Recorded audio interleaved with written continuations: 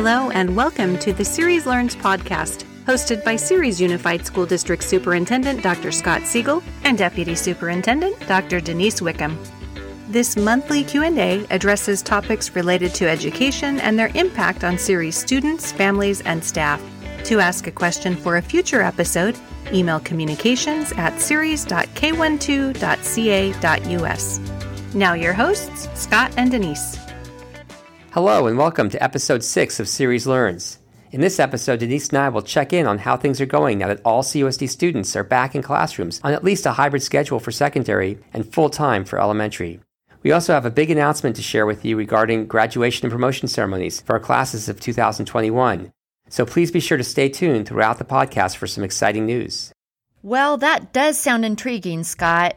Before we delve into what that exciting news might be, let's update our listeners on the past few weeks. A lot has happened.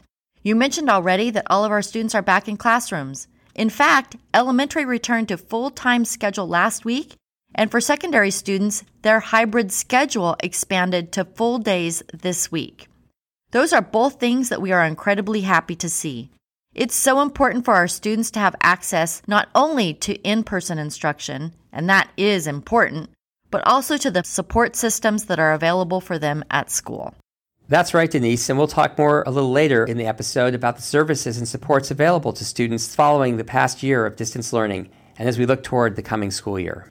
Yes, there's lots to share on that front. Other encouraging news is that the vaccine eligibility has expanded to all California residents ages 16 and up.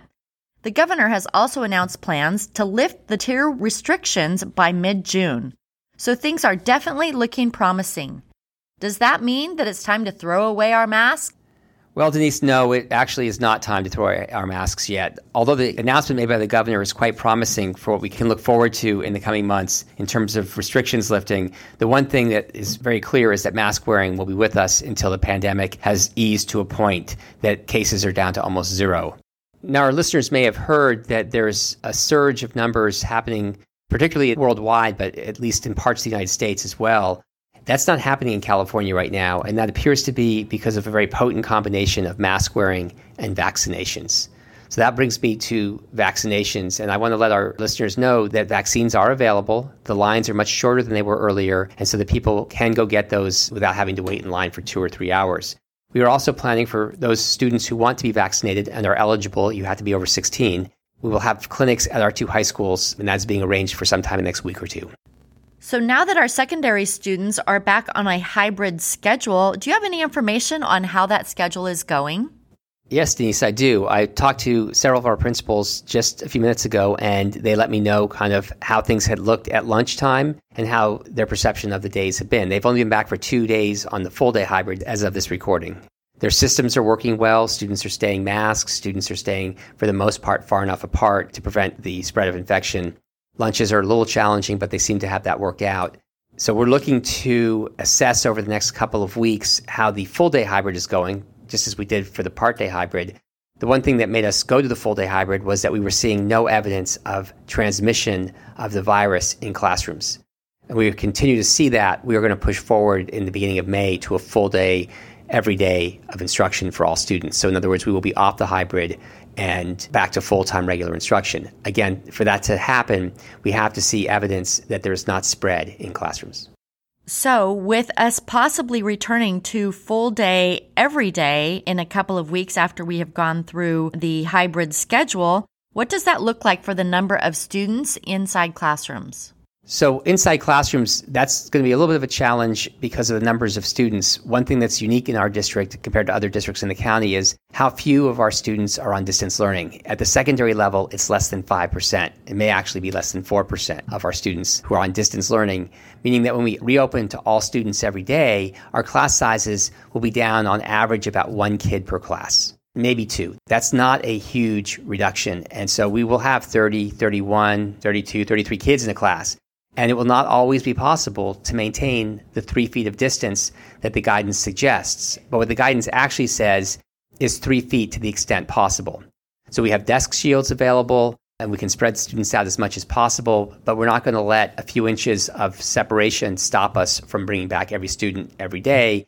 Again, so long as we see continued evidence that there is no spread inside classrooms. So with the return of students possibly to full-time instruction before the year ends, what supports are available this year with the additional COVID relief funding that we've received from both the state and federal dollars?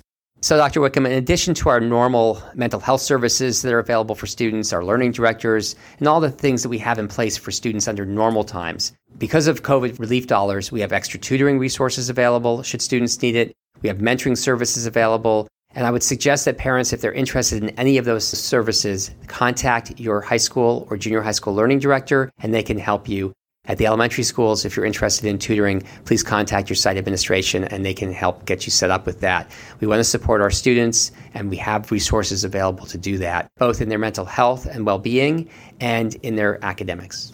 I also know that you are working on things for next year when you're going to be the superintendent and I'm going to be retired, using a large stream of federal and state dollars that's coming our way. Can you tell us a little bit about what you've got planned? Absolutely, Scott. I'd like to begin with our Super Summer Academy. We are certainly encouraging all of our students to participate at all levels in our Summer Academy. We have been able to hire the majority of staff from our own teaching ranks, and we're very excited about that. The summer school program will encompass opportunities to accelerate learning, but also recreational, social, emotional, creative opportunities for our students who have missed out on so much of their schooling during this school year. So that's to begin with. For next year, we've already hired additional intervention teachers for every single elementary site, which includes a specific focus on mathematics. We already have intervention teachers in the area of English language arts, and we feel that our students could also use support in mathematics. We're hiring additional paraprofessional support throughout the district. Paraprofessionals can help not only with academics, but certainly with behavioral needs, especially for our youngest students who have yet to experience school and helping them adjust to what school looks like and what is appropriate behavior, like lining up and eating in the cafeteria and playing with their friends. We've expanded the learning director positions at the junior high schools on a temporary basis for the next couple of years using this COVID relief funding to help our students who transitioned briefly into junior high and are already transitioning now into their high school years. So having additional support to help these young teenagers into their transition into high school is certainly necessary. We also have additional sections at both our junior highs and our high schools to provide interventions and additional support for students that need it and for students that want it and need additional time to learn the content and the curriculum that they have missed out for that live instruction during this year. We have received millions of dollars. We have approached many of our stakeholder groups for input, and we're certainly taking ideas and information in order to spend this money wisely and knowing that this money is not ongoing and we need to have a way to recover when we're no longer receiving these millions of dollars of COVID relief funding. That's a lot of services and a lot of programs for kids. I've also heard that the district is looking into the possibility of installing internet Wi-Fi towers around the district. Is that true? Well, thank you, Scott. Yes, we have begun investigating the possibility of internet towers that would be constructed on our school campuses to provide that internet support, that bandwidth that our students would need when they're using our own Google Chromebooks. This year, we handed out hundreds of Wi-Fi hotspots to students throughout the district as they all needed access. And while that was a good thing for us to do at the time, it didn't solve all of the internet connectivity needs of our students. We know that technology is here to stay. While we certainly don't anticipate ever being on distance learning to the extent that we have been in the past year, we know that students will need access to usable and fast-working internet throughout their schooling. And we're hoping that we can work with the city and work with other industries in order to provide these internet towers for the benefit of learning for our students. So you said that technology is here to stay, but I know that I'm not here to stay. So looking forward to next year, but I won't be here. What can you tell our listeners about how next year will look? You are always welcome to come back anytime you want, and I look forward to inviting you to, if not participate in our podcast, to certainly listen to them, and I certainly hope you'll be an active listener on our podcasts. Next year, our students will be attending school full-time in person, and I cannot tell you how much we are all looking forward to that time. That being said, we know that our students will be hopefully full-time in person by the end of this year. And what does that mean? This is the exciting news. What does that mean for our promotion and our graduation ceremonies at the end of this school year? Yes, that's right, Dr. Wickham. We have exciting news with graduations and promotions. So first, we will be having them live.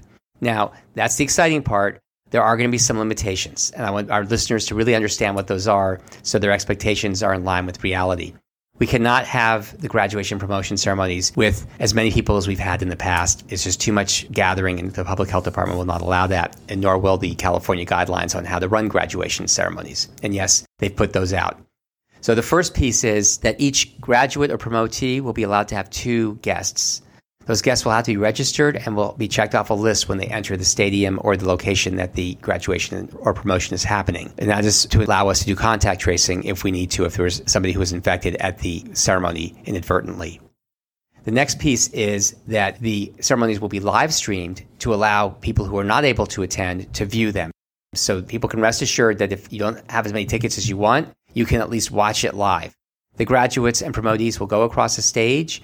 We're still working on exactly how they'll be given their diploma covers or promotion pamphlets, but that will happen in some manner. The board will not be able to shake hands, but the board will be there to watch the students go. We also want to let people know is that each school will be hosting its own ceremony. So that our junior highs who used to be at the high school locations will actually be at the home junior high school location.